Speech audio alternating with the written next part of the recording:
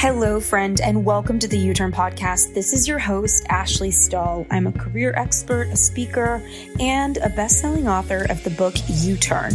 Get unstuck, discover your direction, and design your dream career. I wrote the U-Turn book and created this podcast to help you reconnect to who you truly are at your core. And that's why every single week I bring you a guest on with the intention of helping you upgrade your confidence in work and in love. I'm also so excited to say that this episode has been sponsored in part by our friends over at Soul CBD. This is the only CBD company I have come to really trust with my wellness. They have zero THC, meaning you can't get high from their products. They're organically farmed and they're gluten-free. I love sleep, and when I don't get it, I feel like my entire day, my entire week, my entire life is thrown off. And during these times of stress, I started taking Soul CBD's Sleepy Gummy before bed, and I swear by them. Most nights, all I need is a half of a gummy, and these little babes have put my sleepless nights behind me with one delicious fruity bite. Their unique blend of CBD, CBN, and terpenes helps you fall asleep faster, stay asleep longer, and improve your overall quality of sleep. I always wake up refreshed. It's my new bedtime bestie. So our friends over at Soul CBD, I contacted them and I got a discount code for 15% off your order. Just head on over to ashleystahl.com/soul. That's ASHLEYSTAHL.com/SOUL to access our special page with them. And don't forget to use the code U-Turn at checkout. That's YOUTURN. Now let's get into this week's episode.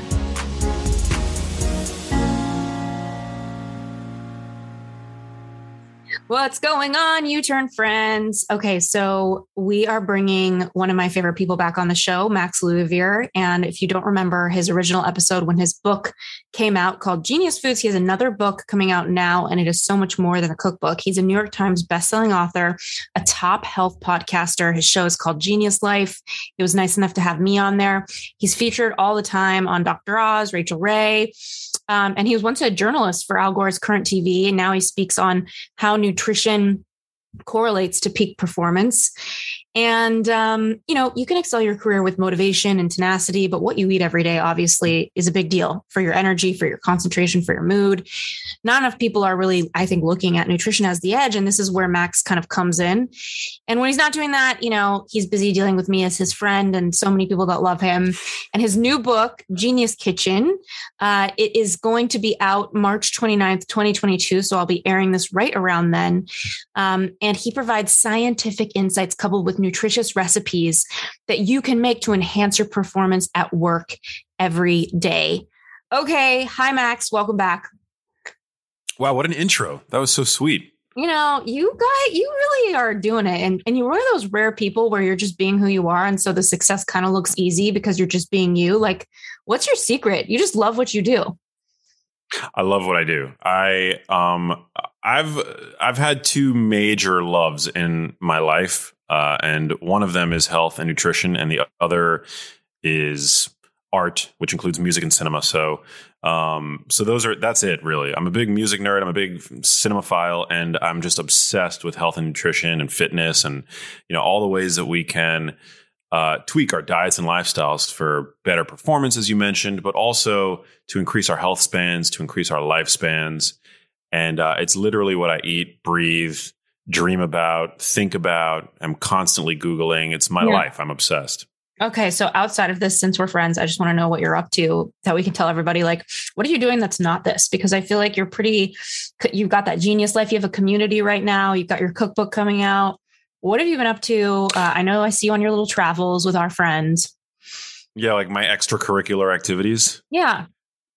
I love travel. Although, travel's been there's been a kibosh on travel for many of us for the past 2 years. So I'm not really traveling as much as I'd like to internationally. I love getting out of the country. Getting to go to Europe or South America, where I've spent some time, always so incredible in terms of widening your lens. Yeah, and totally. and gaining a sense of perspective, not only on the outside world, like the world beyond Los Angeles for me, which is where I live. But you gain new insights into who you are when you travel. So where on the street is that you're thinking about moving? Are you moving? I am likely staying put in LA for the time being. Although that makes sense. I guess the next best options for me would be either Austin or Miami. More likely Austin than Miami, just because we've got a lot of mutual friends in Austin. It's also the podcast. It's becoming quickly the podcasting epicenter of the world. Yeah. And as you mentioned, I host my own podcast called The Genius Life. And so it could make sense to spend some time there. But LA is a great city. I like that it's in many ways the cultural epicenter of the world, right? Like this is Hollywood. This is where dreams come true. So true. Stories are told. And I like being a part of that. There's something about, being here and the proximity to the TV, the film industry, the music industry. You're so meant for it. You just look like a TV character to me, Max. And you've been like that since so you started I remember when you started your brand, you were very much someone passionate. And one of the loves of your life also, I know, is your mom. And she really influenced you in the health space. So can you tell us a little bit about what is going on in the landscape right now with nutrition, with health, with brain health? I'm guessing this is kind of out of maybe a swim lane that you talk in, but I have had more friends dealing with, and all of them dealing with infertility and challenges with having babies. And I can't help but think a lot of the times, like, I wonder if this has something to do with all the weird Doritos and, not that it's Doritos, but like weird processed food that I ate when I was a kid. So I would love just your take and a snapshot right now of what you're seeing, especially because there's a lot of trends, right? Like there's like granola bars that are actually just a bunch of sugar and not really helping you, but they look like they want to be healthy, but they're not. And it's a trick. So can you just kind of talk me through what you're seeing in the landscape? Yeah. Especially when it comes to fertility, there's a lot that's going on. We're exposed to an incredible amount of compounds called endocrine disrupting compounds. On a daily basis, something like 1,400 compounds that we're exposed to on a continual basis that have the ability to mess with our hormones, the network of messenger chemicals in our body that regulate everything from neurodevelopment to growth to fat storage to energy metabolism, satiety, but also, yes, fertility, libido, things like that. These compounds, some of them act like estrogen. Many of them act like estrogen in the body, especially the ones that we are most frequently exposed to. And these tend to be plasticizing compounds. Many of your listeners, I'm sure, have heard of BPA. BPA is being removed from plastic bottles now that proudly exclaim BPA free, but that doesn't mean that they're bisphenol free. And so they're being replaced now. It's almost become a game of chemical whack-a-mole where they're removing BPA because that's the compound that consumers are aware of, and they're replacing them with other compounds that act very similarly. And there's no evidence to believe that they're safer, but it pacifies the consumer at the point of sale. Non-stick pans, for example, contain compounds that are usually safe in the context of proper cookware care, which I actually talk about in the new book, Genius Kitchen. But we throw them in our dishwashers. We stack metal pots on top of them, leads to scraping, leads to degradation, ends up with some of these molecules entering the foods that we're eating, and then ultimately into us. We have fast food, packaged food that are full of compounds called phthalates. We put chemicals with endocrine disrupting compounds on our skin, and our skin is an organ that is porous. So we're exposed to any number of endocrine disrupting chemicals on a daily basis, which affect fertility, both for men and for women. But then the food supply has changed, and we're now overindulging on sugar sweetened products. The average person today consumes about 77 grams of added sugar per day. Wow. And there have been studies that have shown that one single sugar sweetened beverage can reduce testosterone by 25%. That persists for about 2 hours. Yeah. I think a lot of times the fertility conversation gets offloaded onto women, right? But men play a role in this as well. Yeah, it's not fair. Takes two to tango. Like if you're shooting blanks, like the woman can be fertile as hell and nothing's going to happen. 100%. So men have to be involved in this conversation. Yeah. So whether it's our exposure to endocrine disrupting compounds, whether it's our over consumption of products with added sugar, Or maybe it's even the adoption of a diet that we think is doing our health favors, but in actuality is not. For example, people who are on low-fat diets. This is common in a lot of people that adopt vegan and vegetarian diets. You see declines in testosterone, which is important, again, for fertility. So, yeah, many variables to try to control. But my perspective is to do what you can to control the controllable, right? We're not going to be able to control all of the invisible, persistent environmental toxins that we're exposed to because we are members of the modern world. We're not hermits living like the Unabomber out in the middle of the woods, right? We're partaking in the trappings. Yeah. To each his own. Yeah. I mean, you may choose to live like an ascetic. Maybe you want to. Yeah. Well, tell me a little bit about what are some quick wins. Then I want to ask you a lot about your recipes. And also you said the average person, whoever that person is, they're having 77 grams of sugar in a day. How many grams do you feel like is reasonable if you're kind of talking to a friend that you care about and you don't want to be so health focused that you're not being potentially real with a sweet tooth kind of person? You know me and my snack accidents, Max. Yeah. So what would you say, like, hey, if you're listening to this and you reduce your sugar to this many grams per day, you're doing pretty good at just one modification? Yeah, it's hard for me to make a one size fits all recommendation, although I'll say that a little bit of added sugar here and there is not a big deal. The issue with added sugar, though, is that it's insidious and it's in everything. It's in all forms of packaged processed foods. So I would say to do the best you can towards minimizing your consumption of processed foods, and you absolutely shouldn't be drinking. So if we can move the needle for people with this one recommendation, I think people shouldn't be drinking sugar sweetened beverages. It's a major problem. The issue with sugar sweetened beverages is that they have no capacity to satiate you. And so you can be consuming all of your daily calories in terms of food and then easily throw 500 calories worth of sugar with your sugar sweetened beverages, whether it's fruit juice or sodas, soft drinks and things like that. And that's like literally just like added calories from high fructose corn syrup, generally. And that's not beneficial. Sugar sweetened beverages, I think are probably the worst. Okay. Due to just like how rapidly that sugar is absorbed. Our body has no sense of how to handle that sugar absorbed so rapidly. Cause it's just so unnatural, right? If we're talking about sugar found in dark chocolate, for example, I'm totally a fan of dark chocolate. That's fine. If we're talking about sugar found naturally in whole fruit, totally fine.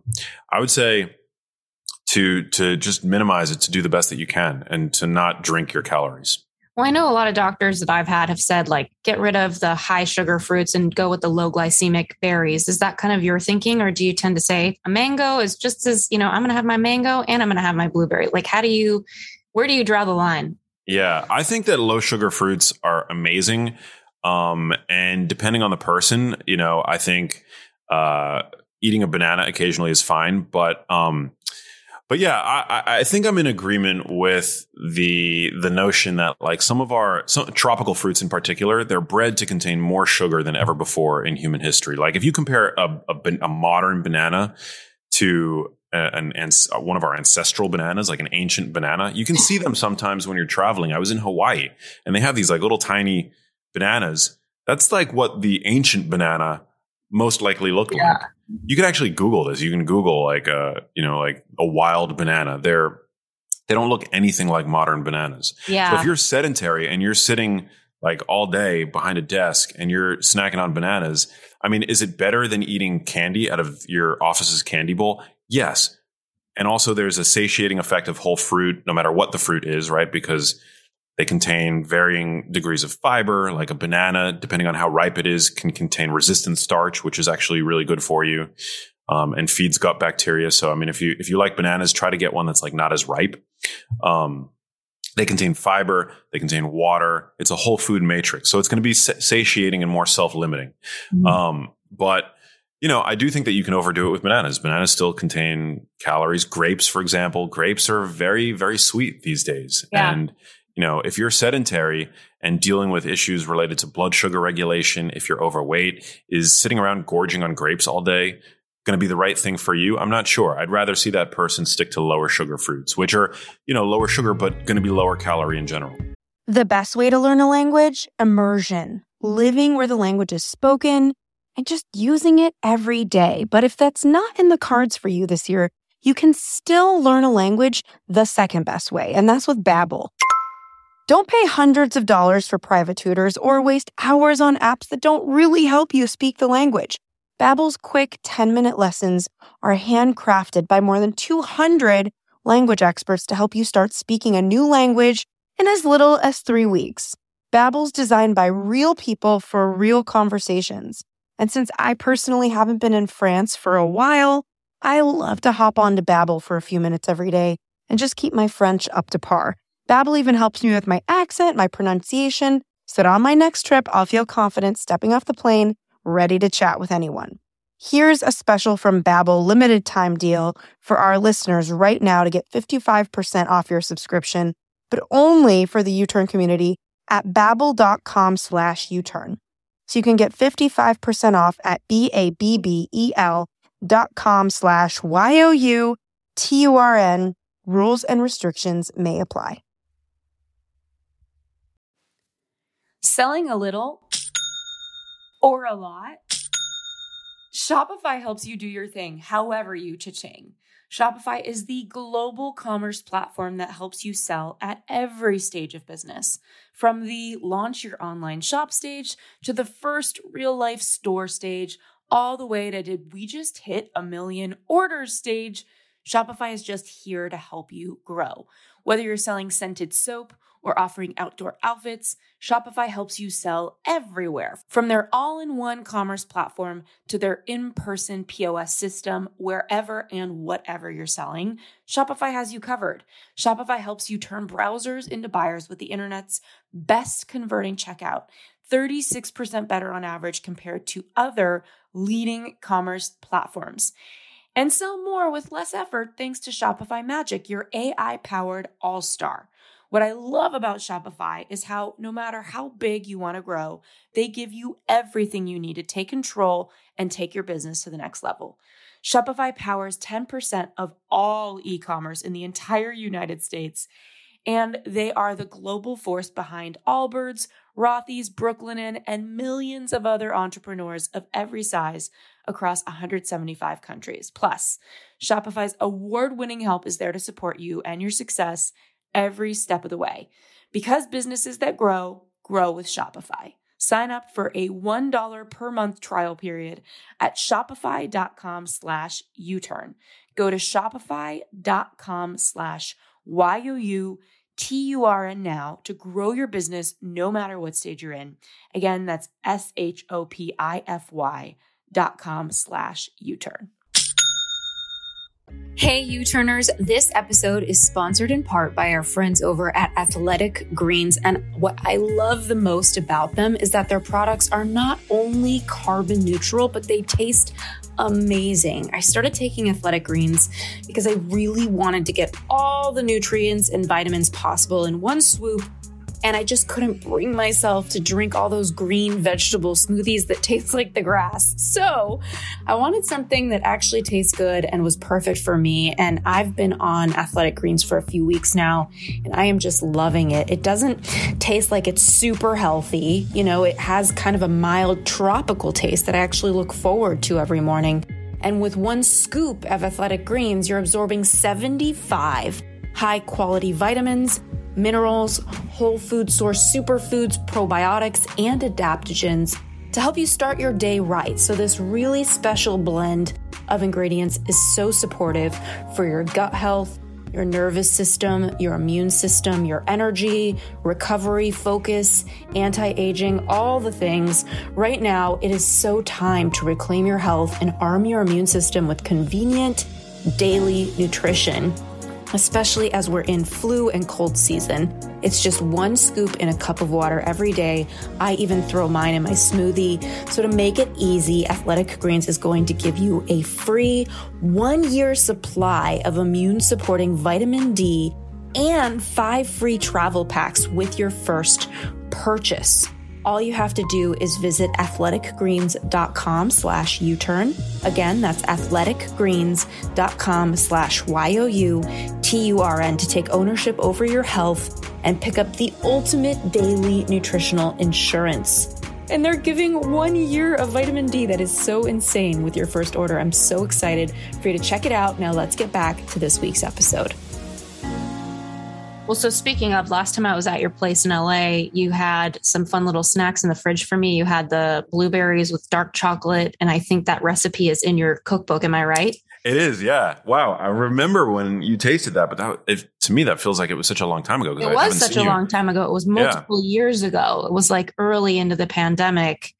I remember you were like, I'm working on a cookbook. And I'm like, of course you are. It's so much, your kitchen was full of all this shit and you were just like making magic happen in there. So can you tell us a little bit about, let's say, I know there's a lot of information around what we should stop doing. Like, don't do this, don't eat that. And it's helpful. And usually that's the answer, right? It's not about finding a solution. Sometimes it's about stopping the problem. Yeah. But what are some foods that you think when you were in your cookbook were like power foods? And I know we talked about that in your Genius Foods book, but anything new that you could share? And anyone listening, if you're interested, his episode is early on in the U-Turn podcast feed. Definitely listen to it. But what did you learn making this cookbook? And what are some superfoods that you're even more excited about after having cooked with them? Yeah, well, the cookbook is loaded with foods that are easy to find, low cost. I mean, that was, I think, the major impetus for me to write not just Genius Foods, but this book. You know, a lot of, especially people in the wellness world, they get obsessed with these quote unquote superfoods that are really hard to find. They're really expensive. But for me, the true superfoods of the supermarket are, well, first of all, you have to be able to have access to them, right? Yeah. They should be within the range of affordability. And they should be highly nutrient dense and satiating. And so those are the foods that my recipes are built around. So these are all low cost, easy to prepare, super delicious recipes using the most nutrient dense foods in the supermarket that are going to boost the way that your brain functions in the here and now, support mental health, and also protect your brain as it ages. I would say the most surprising findings that I uncovered while writing this book, because it is a 2-in-1 book. It's a cookbook, but it's also a wellness guide. It's just how important slowing down while eating is. And this idea that digestion really begins before you take the first bite. As you're sitting down at the table, to dialing in essentially the rest and digest state of your autonomic nervous system by taking a few deep breaths, breathing with your nose in particular, as opposed to mouth breathing, can really prime your body for the calorie onslaught that's about to come. You prime your body for digestion and metabolism, which is so important. And this is actually called the cephalic phase of digestion. So cephalic means head. And that's where digestion begins, when you're observing, smelling your food. And then when you take your first bite, digestion, the physical process of digestion begins in the mouth. So we have enzymes in our saliva that are really important for breaking down starches. If you're not chewing your food properly, you can end up with starches that are only partially digested, and this could lead to digestive discomfort. Mm-hmm. Could set the stage for conditions like SIBO, small intestinal bacterial overgrowth, where bacteria are able to ferment fibers and stuff in the small intestine, leading to their overgrowth, which could create problems like bloating, which nobody wants. But in particular, there is a world of nutrition that gets unlocked from our food by simply slowing down as you chew them. So, if we look to cruciferous vegetables, some of the most important compounds in veggies like broccoli, Brussels sprouts are created when we actually break apart the cell walls in these plants and allow for this chemical conjoining of compounds in the produce. Like in the case of cruciferous vegetables, we have a compound called glucoraphanin, which combines with an enzyme called myrosinase to create a new compound called sulforaphane. Now, you don't have to remember this chemistry, but sulforaphane has been shown to be a potent anti-cancer agent. It's been shown to reduce inflammation by stimulating our body's own detox pathways, like the NRF2 pathway. Does that happen like chewing? Is that what you're saying with like breaking down the cell walls? Is that through like slow chewing, or what do you mean by that? Yeah. You have to actually like slow down and chew your food. This is an episode for me. You're just having like a smackdown with me right now because I inhale everything I eat.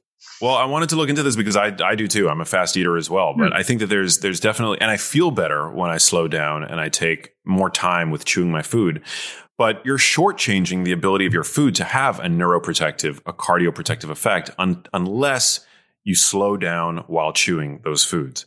So sulforaphane is this amazing compound that's being studied in labs across the United States and ultimately across the world, right? But sulforaphane doesn't exist in a piece of broccoli until you chew it. It's created in your mouth once you start breaking apart the cell walls to create this compound. Because sulforaphane is created by plants as a means of warding off predators, right? Mm. Like plants can't defend themselves from predation the way that an animal can. Plants don't have nails, they don't have teeth, they can't run, right? So they become chemists and they create these compounds that if you're an insect gnawing away at a broccoli stalk, right? These two compounds get created in the mouth of the insect and it's toxic to that insect. We're obviously much more robust than, one of these smaller organisms. And so for us, the compound doesn't actually end up being toxic in the sense that it's harmful, but it creates what's called a hormetic effect. And hormesis is the biological term whereby something that could be potentially dangerous at a high dose is actually beneficial at a low dose. Beneficial stress. It's one of the reasons why exercise is so good for us. Sitting in a sauna, an ice bath, for example. But this happens from a chemical standpoint with the foods that we eat when we eat certain phytochemicals found in plants. So interesting. Okay. So let's say someone is a sweet tooth and they don't really want to, go too far down the vegetable path, but they know that they need to have some. What are your top 2 or 3? Is it Brussels sprouts and broccoli? One thing that shocked me to learn, and do you remember that I'm started to eat healthier? Did I mention this to you ever since my tick bite? Because it's happened. Yeah, exactly. So one of the biggest things that I've learned is when you eat vegetables, I used to think having 5 to 7 or whatever the servings are per day, whatever it means, that it would be I just need to eat a lot of broccoli today. But my doctor helped me understand, no, you need diversity. You need multiple colors, and every different color of vegetable reflects different benefits. So can you talk a little bit about what is the best way for us to get the bang for our buck with eating vegetables? What are some simple suggestions you have, whether it's a recipe or it's just, a way of preparing it? I know we're all overworked and burned out in this pandemic. So what can we do to just get our little veggie boost and not be miserable about it? Yeah, I'm convinced that people who don't like vegetables simply haven't had tasty vegetables. They don't know how to cook them. And I think part of this has to do with the fact that over the past couple of decades, there's been a war on salt in this country, and salting your food properly. First of all, this is one of the ask any chef, what is the single biggest mistake that home chefs make? They undersalt their food. Salt is so crucially important to taking a single ingredient food or a single ingredient item from the supermarket and turning it into food, right? I mean, if you have a piece of red meat, right? It's not a steak until you add salt to it. And the same applies for vegetables. Broccoli isn't food until it's seasoned properly. Right. And so I think that's one of the biggest take homes that I offer readers. First of all, I break down all the different types of salt that there are out there. But knowing how to cook your veggies and how to season them using extra virgin olive oil, garlic, maybe butter, salt, pepper. So you're pro butter or are you pro ghee? I like butter. Okay. I think from a health standpoint, I prefer butter to ghee unless you're lactose intolerant. Ghee is more well tolerated by people who have dairy sensitivity because it's essentially pure dairy fat without any casein or lactose. Butter has trace casein and lactose in it. But from a health standpoint, I'm actually, I think I think about butter more as an indulgence. I'm a bigger fan of extra virgin olive oil from a health standpoint. Butter, and I break down all the different types of dairy in the book as well. So I want to slow you down there because I find that you give me some interesting little gems here. You're there's different types of salt. There's different types of butter. Come on now. I'm ready to hear about them. So I put electrolytes in my water every day. And I think of you because I'm and I think of Sarah because I'm you guys totally do that. And I'm so got a little pep in my step from them. So can you talk a little bit about electrolytes and also just the different types of salt for cooking too? Yeah. When it comes to salt, there are 3 major types that people, I think, really need to be aware of. And you might say to yourself, well, salt is salt. It's actually not. Fine salt is really important for recipes. It's also the kind of salt that you find in the salt shaker. So it's fine salt, very easily measured. So you can be really consistent in your recipes. And that's kind of like what that's for. So when you're cooking any of the recipes in my book, fine salt is going to be the salt most appropriate to use for that. But then we have coarse or kosher salt, which is a much thicker grain, also very easy to be consistent with it, but not as good for measuring because it's a bigger grain. There's going to be more, for example, air. It doesn't compress as tightly when you're measuring it with like a measuring spoon set, for example. But really great to throw on like steaks as you're cooking them, for example, or a burger patty. But the number one salt that I think people need to be aware of and need to add to their kitchens, which I'm such a huge fan of, is flake salt or Maldon salt. I don't know if you have any of that in your kitchen, but it's such an easy and low cost way to take your cooking and elevate it to restaurant like quality. It's the big chunky salt that it adds this like amazing crunch to your food. It's a finishing salt. So you don't cook with it. You don't use it like in your recipes, but you keep a jar of it on the table, or you sprinkle a little bit on your foods just after plating it, like, and before bringing it out to your guests, or even serving it to yourself if you're having a party of one kind of night. And it is so tasty. Like, to me, steak isn't steak without a little bit of flake salt on top. There are a bunch of different brands. It's so good. It's like, I mean, it's like addiction forming. Wow. Only you, Max. Well, what about Himalayan salt, the pink one? Well, Himalayan salt is a good option. It depends on a person's. So would I make the recommendation to steer away from more processed salts and then go towards Himalayan salt? I tend to like Himalayan salt, especially because sea salts around the world have been found to be contaminated with microplastics. Okay. So this is a big problem. Our oceans are becoming increasingly polluted. However, it's difficult to find the 3 different variants of salt that I mentioned in Himalayan pink salt form. So yeah, do I have sea salt in my house? Yes, I do. And I think that's totally fine. Certain salts are iodized. Beginning in, I believe, the 1940s,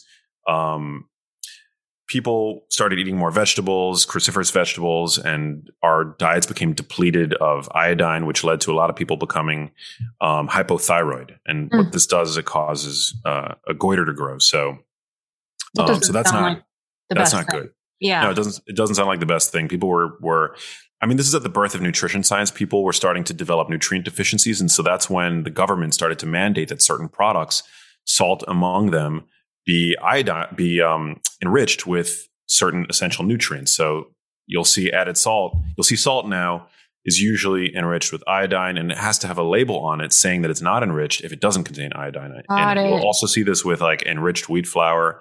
Usually if flour has been enriched, what that means is it includes a few B vitamins as well as iron. That's interesting. Milk is often fortified with vitamin D. Yeah, to prevent widespread population deficiencies of these important nutrients, right? So I think from a public health standpoint, these are all great innovations.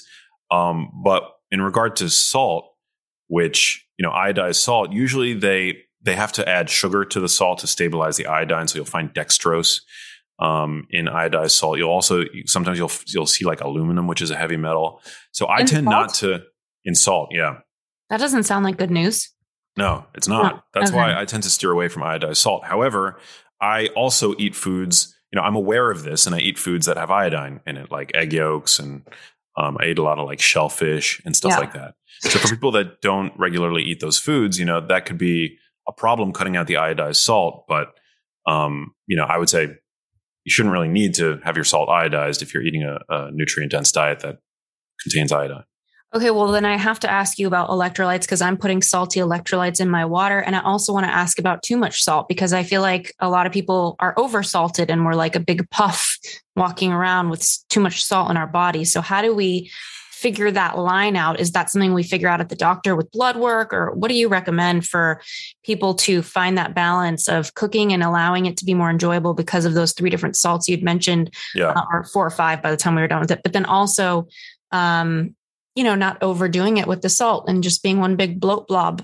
Yeah, not overdoing it. Well, I love that you asked this, because there's another thing that I cover in the book, because it's such a confusing topic for most people. The reality is that only 11% of the salt that the average American consumes comes from their salt shaker or the food that they prepare in their own homes, right? The vast majority of sodium in a person's diet comes from packaged processed foods, and restaurant food, which includes fast food. Yeah. Restaurant food tends to be very salty, in particular fast food, and our ultra processed food products that Americans now overconsume to the order of 60% of their calories every day come from these ultra processed foods tend to be loaded with sodium. I think once you become more mindful of the foods that you're consuming and you start to reduce your intake of those kinds of foods, which are not good for you for a myriad of different reasons, your sodium levels come down. And again, only 11% of the salt that people are ingesting come from their salt shakers. So to me, it's completely misguided advice to say, don't salt your food or be more delicate with the salt shaker. To me, the advice should be, if you do find yourself over consuming sodium, it should be minimize your consumption of ultra processed foods, which tend to be loaded with salt. And just for what it's worth, the number one source of dietary sodium in the American diet comes not from canned foods, doesn't come from processed meats. It comes from commercial bread and rolls. Wow. So the consumption of bread. Yeah. Well, and there's sugar in there too. I mean, the more we talk. Okay. So this is where I want to ask you, and I want to also ask you about the different types of dairy, but what is, if you were eating from your recipe book, because I want to get excited about it. I'm so excited that you have this coming out. Like, everybody, you guys have to get it. Come on, it's Max. What are some of your favorite things if you had one day left to live, Max, and you were like, I'm going to live by my recipe book? What would you have for breakfast, lunch, dinner? What would be your biggest choices? Simple recipes that people could get excited about doing right now. Oh man, there's so many recipes in the book that I'm just like obsessed with. I don't know if I could pick one, but there is a cheesy egg recipe in the book that doesn't have any actual cheese in it. It has nutritional yeast, which I'm a huge fan of. If you guys, I'm surprised actually. There's a lot of people that haven't yet heard of nutritional yeast. I think it's something that it's actually one of the better aspects of the vegan diet. I'm not a vegan and I don't endorse veganism, but they know how good nutritional yeast is. Yeah. And it's something that I've taken. And I'm completely unapologetic for it because this product is so great. It's a single ingredient food. It's just, it's part of the fungi kingdom. Yeah. But it tastes like cheese. It tastes like Parmesan cheese. And it packs a nutritional wallop. So oftentimes you'll find it has B vitamins added to it. Great source of protein. And it just tastes so good on eggs, in salad dressings. I'm such a huge fan. So I would probably eat a scramble in my book that includes that. It's like a cheesy but no cheese egg scramble dish, which is just so freaking good. For lunch, I would have to say I have this rib recipe in the book that I'm obsessed with. I've created my own sugar-free rib rub. Wow. And I'm a big fan of barbecue. Yeah. But oftentimes when you go and get barbecue at a restaurant, usually the ribs or the brisket or whatever slathered in sauce loaded with sugar, right? So I've created this amazing rib rub that is sweet and savory, but has no added sugar in it. And I give a recipe for people that allows them to create really delicious fall off the bone ribs just in their oven. So you don't need a big smoker. You don't need a barbecue.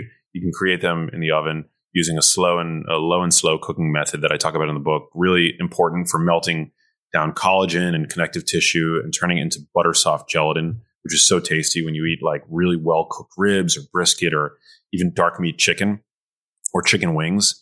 The low and slow method is really important. So I have this like rib recipe in the book. I would without question choose that for lunch. And then if it were my last dinner, I would say there's a Portuguese recipe in the book that I offer my own twist on for bacalhau, which is salted codfish. And it's a recipe actually that my mom used to make for me. And that's how I discovered the recipe.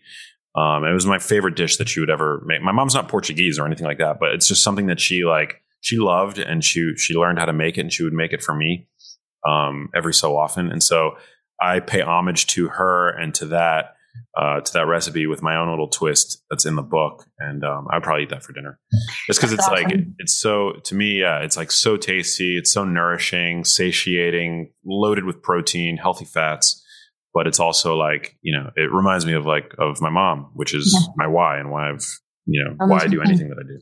Exactly. You're like, I have two loves, media and music. And I'm like, no, you have three. You love your mom. Yeah, that's true. Yeah. So I also want to ask about quick wins. Like I find that nutritional yeast, different oils, different salts. It's like quick little wins when you're cooking.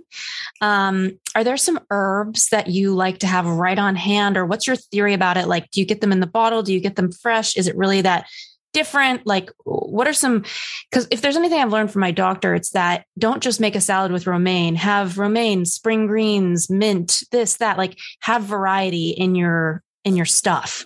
I sound very educated on the topic. So can you tell me a little bit more about the quick wins?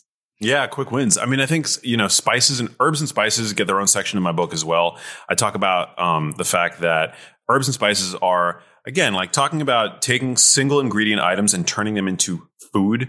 Herbs and spices are really important for doing that. And they do so without adding a ton of extra calories, unlike sauces. So sauces tend to have they tend to bring a lot of added fat calories and sugar calories to your food, which, I'm not demonizing like a good sauce. I love a good sauce. And I have a few recipes for sauces just, by themselves in my book.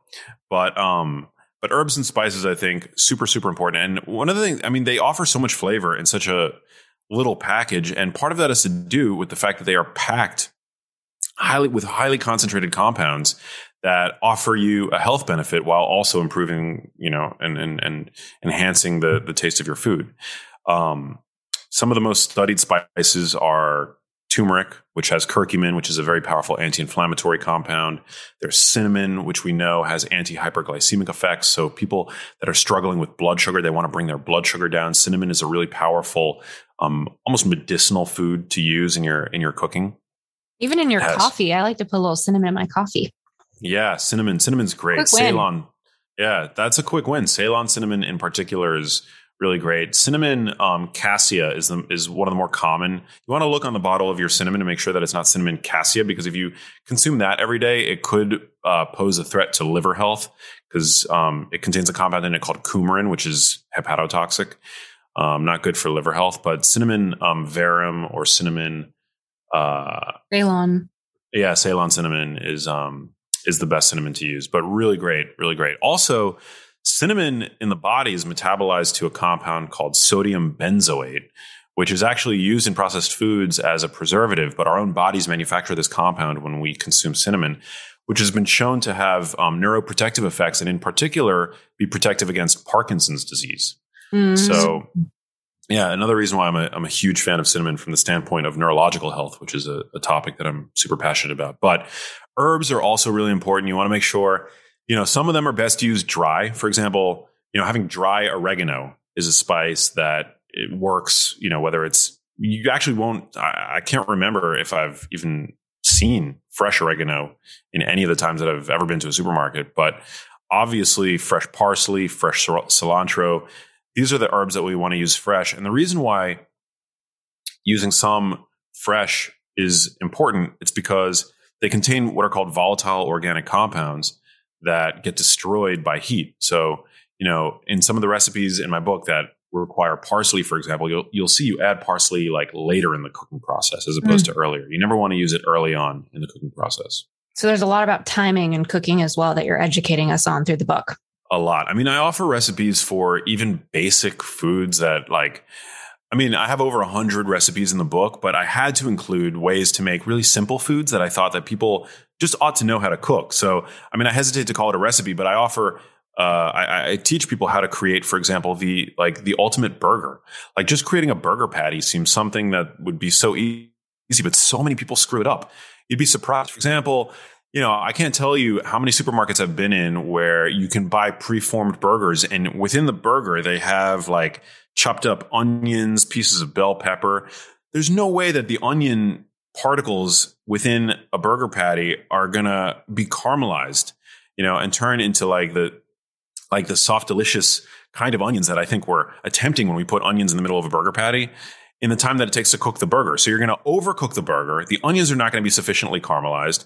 So to make the ultimate burger patty, you just got to keep it simple. Just pure meat, just meat. That's it. Don't try to add anything into the burger patty, just meat. You throw it on the pan and then you sprinkle some salt on it. That's literally the only thing that you need to do to make a delicious burger.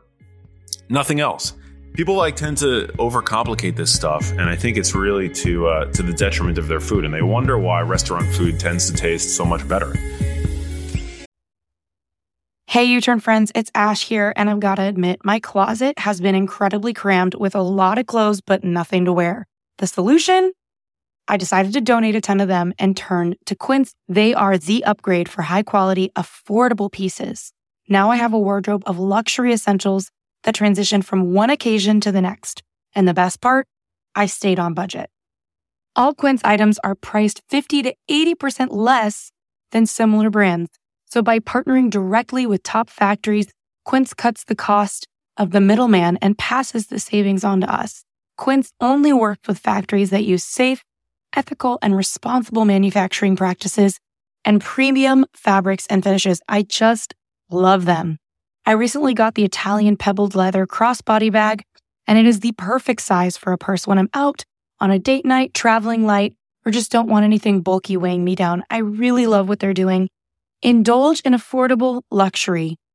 Go to quince.com/U-turn for free shipping on your order and 365-day returns. That's QUINCE.com/YOUTURN to get free shipping and 365-day returns. That's quince.com/U-turn. Hey U-Turners, I want to take this moment to say that this episode is sponsored in part by SaneBox, an email tool that I have been using every single day to be more productive and less scattered. With the average person working and getting 100 to 200 emails a day, I don't know about you, but I've been fighting the fight with email for a few years now, and after continuously losing, I decided that I needed help. I did my research and I was so excited to find SaneBox as an affordable tool for my Gmail, and it works with any other email provider really, that can sort your emails for you before you open up your laptop and get lost in the sauce. All you'll see once you download it is on your sidebar where there's words like inbox or trash. There will be a couple other new folders that I'm totally obsessed with. One is called Sane Later, which is pretty much code for all the emails coming in that you don't need to see. And the other one, my favorite one, is called the Sane Black Hole, which is where you can drag and drop emails that you just don't want to be subscribed to anymore. The Sane Later box automatically uses artificial intelligence to know that you don't want that email, and it puts it right there in that folder. Every few days, I check my Sane Later folder, skim through it, and I'm just so happy to be saving so much time. I used to spend every single morning overwhelmed by my inbox, and now I have so much more time on my hands thanks to SaneBox. So for the first couple of weeks, I monitored my SaneBox once a day and dragged and dropped messages from senders that I would have wanted in my regular inbox, and now I find that it perfectly knows who should and shouldn't be making their way in my inbox. So head on over to www.sanebox.com/U-turn. That's SANEBOX.com/YOUTURN to access 14 days of SaneBox for free and a $25 credit to get a serious discount on the super affordable year membership now. It's time we all get out of our inbox and back into our life. Now let's get back to this week's episode. Another thing that I want to ask you about, beyond and I love quick wins, because to me, I feel like that's realistic. People can throw some turmeric on their vegetables when they're sauteing them with their extra virgin olive oil and putting the right salt on top at the end. We can put nutritional yeast, which by the way, if you've never seen it before, it's like a little flaky thing. It's so good. It's really good. You can get it at but you kind of got to get that at like a specialty thing. They're not at like Vons, are they? You can find nutritional yeast at Vons, I think. I mean, I'm not sure because I can't remember the last time I've been in a Vons, but it's pretty easy to find. You can find it on Amazon. Yeah, exactly. That's where I get mine, actually. I get, because, nutritional yeast sometimes, because it is big. It's a big food for vegans. They love it. You'll find it fortified with B vitamins. But you can find, I recommend omnivory for people. That's my dietary, my stance on that. And I get plenty of B vitamins in the foods that I eat.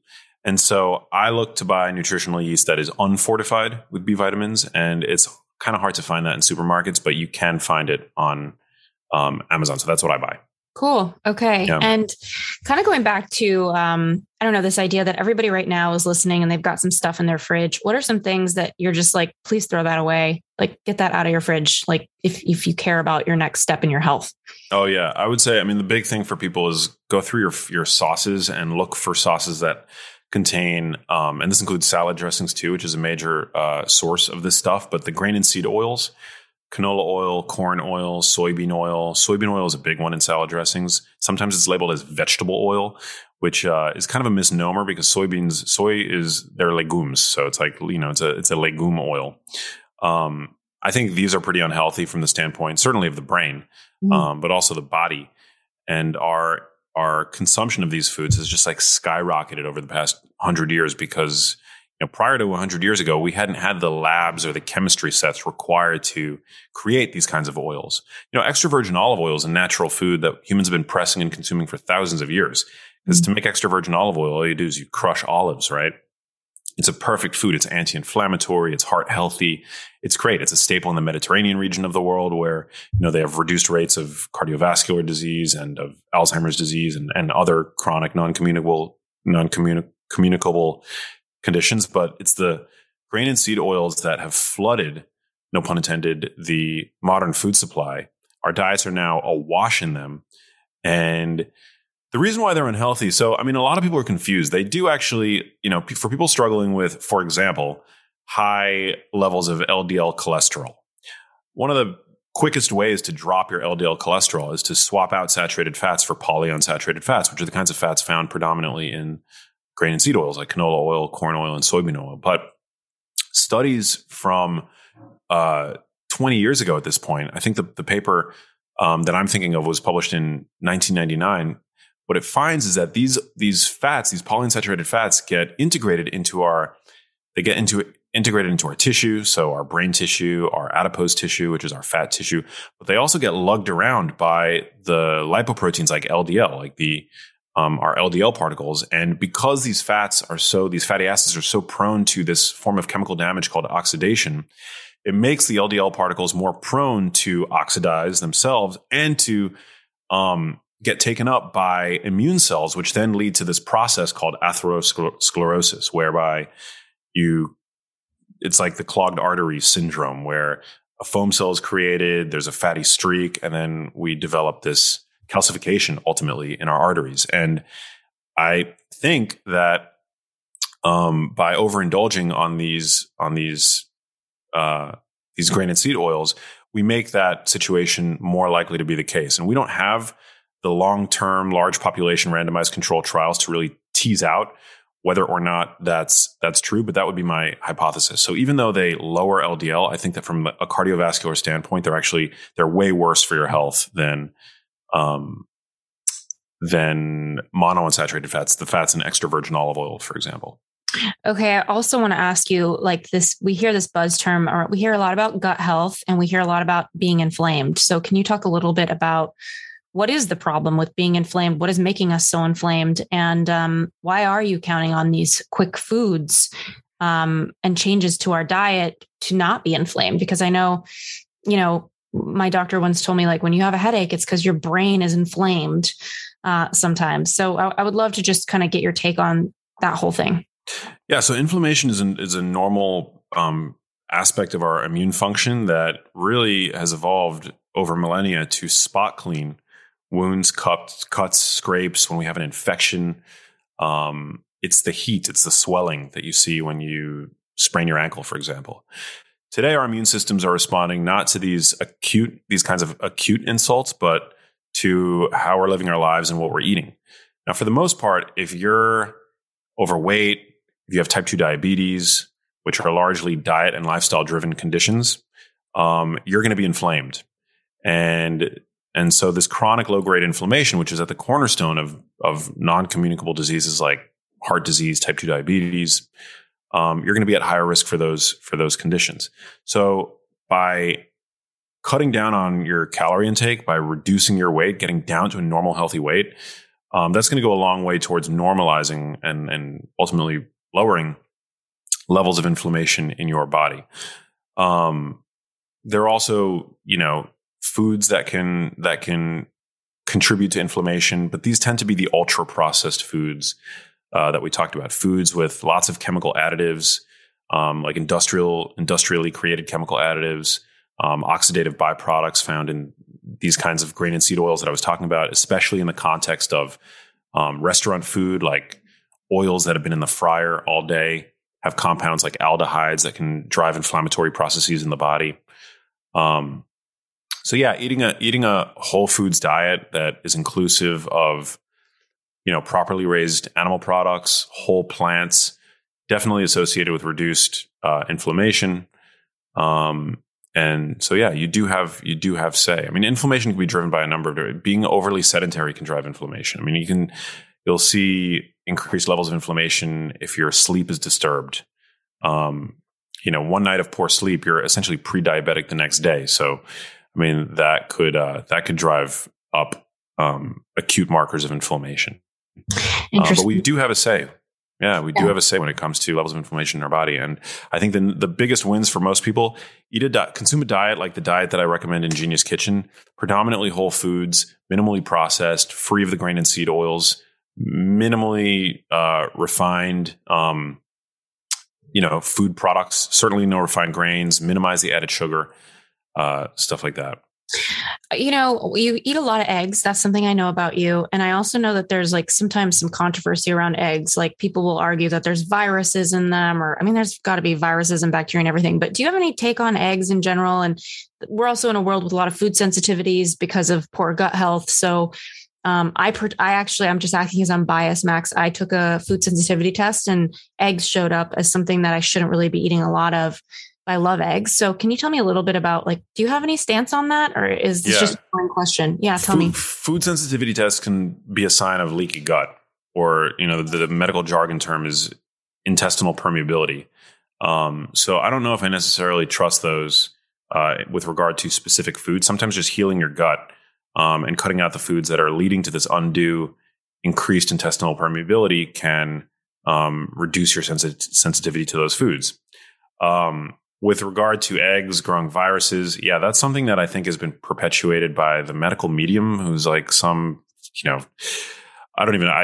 shouldn't have even named him, but I can edit it. So no, I mean, sometimes they'll grow viruses in albumin culture, but that doesn't mean that when you eat an egg it's growing viruses in you. It's just like this, to somebody who doesn't know anything about science or biology, that might make sense, but they feed sugar to bacteria and viruses, right? But does that mean that when you eat the sugar found in whole fruit that you're feeding viruses and bacteria? No. The same way that the fat that you eat doesn't become the fat on your hips necessarily, or the cholesterol in eggs, has very little impact on blood cholesterol. It's just it doesn't make any sense, and especially. This reminds me, Max, when I was a little kid, I used to be scared that if I ate a watermelon, that the seeds would grow watermelons inside of me.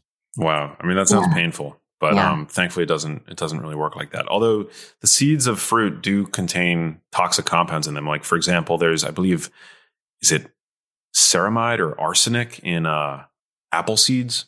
I don't think it's arsenic. I think it's what's like. Well, then you get to this point, which I think about for you all the time, where I'm at a certain point, all these healthy foods get you in this circle, like dairy and eggs and this and that, where suddenly you're I don't want to eat anything. There's a toxic everything. So kind of going back to you about dairy, what's your take there? Because we are in a world that's very lactose intolerant. And a lot of people don't know they have it. I know I have it, but I didn't figure it out till college. Why do I get such a bad stomach ache? And now I know. So yeah, what's your take on the different types of dairy and also nut milks? And then I swear I will let you go.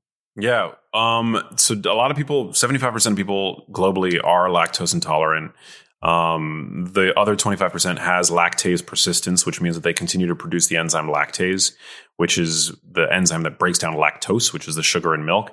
So if you don't have lactase, that means that you cease to be able to digest milk sugar, which can then passes to the large intestine. It gets fermented by bacteria and leads to all kinds of symptoms that I'm sure you'd rather not discuss. You can actually supplement when you're eating dairy concurrently with lactase enzyme, and you'll be fine if you're lactose intolerant. That's actually how they make a lot of the quote unquote lactose friendly or lactose intolerant friendly milks. They'll just add lactase enzyme to the milk product. Mm-hmm. Generally, if you're not sensitive to dairy, I'm a fan of it. There's no need to consume dairy though. But it is a pristine source of protein. So dairy consistently ranks among the most digestible, the highest quality proteins that exist. Also a great source of unique and highly bioavailable micronutrients like vitamin K2, which is found in grass-fed dairy in higher quantities. But yeah, I don't really have a hard and fast rule to dairy consumption. I do personally enjoy whey protein shakes, really high quality protein. And my daily dairy consumption ranges from 0 to 2 servings a day. Sometimes I enjoy a little bit of Greek yogurt, or as I mentioned, a whey protein shake. But I do really like nut milks. I have almond milk in my fridge. Great alternative. There's I would say a slippery slope. Sorry to interrupt you. I'm not an expert on this, but isn't there a slippery slope with oat milk being very sugary? How do you kind of navigate all these alternative milks? I feel like everything's turning into a milk. There's going to be a grape milk. I don't know. So can you kind of, how do we choose? Grape milk, AKA wine. Yeah. I think, when you're buying nut milks, you want to make sure that they're unsweetened. Primarily unsweetened, I think is important. You want to look also on the label to make sure that there are no added oils. I think a lot of oat milks add canola oil or rapeseed oil, which I definitely wouldn't personally like to consume with any regularity. Also, a lot of almond milks use industrial synthetic emulsifiers like polysorbate 80, carboxymethylcellulose. These are just a few of them. And I talked about these in Genius Foods, and I bring them up again in Genius Kitchen because, in animal studies, these emulsifiers have been shown to be disruptive to the gut mucosa, which is really important for reducing inflammation, maintaining immune health, gut health. And so some of these synthetic emulsifiers have been shown to really be damaging to that sort of barrier in between your gut lumen, which contains the bacteria and viruses and fungi that live in your gut and the food that you're digesting, of course, and your gut epithelium. So you want to steer clear of any of these nut milks that contain those 2 emulsifiers in particular. But generally, if you're buying some of the bigger brands, they won't contain that. Usually they just have, a few gums and stuff in them. But I do appreciate that an unsweetened cup of almond milk, a serving, has only 30 to 40 calories in it, which I think is really great to have that kind of creamy, satiating milk-like experience for your cereal or whatever it is that you're eating. But without without tons and tons of calories. Some of the more artisanal nut milks, they boast that they have more almonds or whatever it is per cup, but then that tends to jack the calories up a lot. So that's just something that I think that people should be mindful of. Interesting. Is there a brand that you trust the most? Or I'm just curious, when you're buying your almond milk? Yeah. I'm pretty privileged in the sense that I get to shop at Whole Foods, very grateful for that. And whatever brands they have there, usually I think it's Almond Breeze or whatever. Yeah. That's what I tend to buy. But I always look and I buy the unsweetened version. God. Okay. Well, this has been such a fun conversation. You've come so far since we were, crashing at Sarah and Craig's house in the hills, and you were building your stuff. Yeah, that was we were on the real world together is what it felt like. Thank you so much for coming back on. Where can everybody find the book? We'll be sure to air this right when it's out. I'm so excited for you. You're the best. Well, thank you, Ashley. Always great to see your pretty face. Woo! And the book is available everywhere books are sold, but you can go to geniuskitchenbook.com, and if you're pre-ordering or able to order on the day that the book comes out, we've got some free bonus goodies. I have a free PDF ebook that I wrote called 15 Daily Steps to Lose Weight and Prevent Disease that you'll get for free along with when you order Genius Kitchen. And then I host my own podcast called The Genius Life, and I'm very active on Instagram at Max Lugavere. So come and say hi. Thank you again for coming on. You're the best. Thank you so much for tuning into the U-Turn podcast. And thank you again so much for our sponsors. We are here because of you. And to our listeners, thank you for checking out our sponsors. We always pick people and brands that we trust and we believe in. And just for listening to the show, writing your reviews on the Apple app, and just being willing to make your own U-turns. We'll see you next week.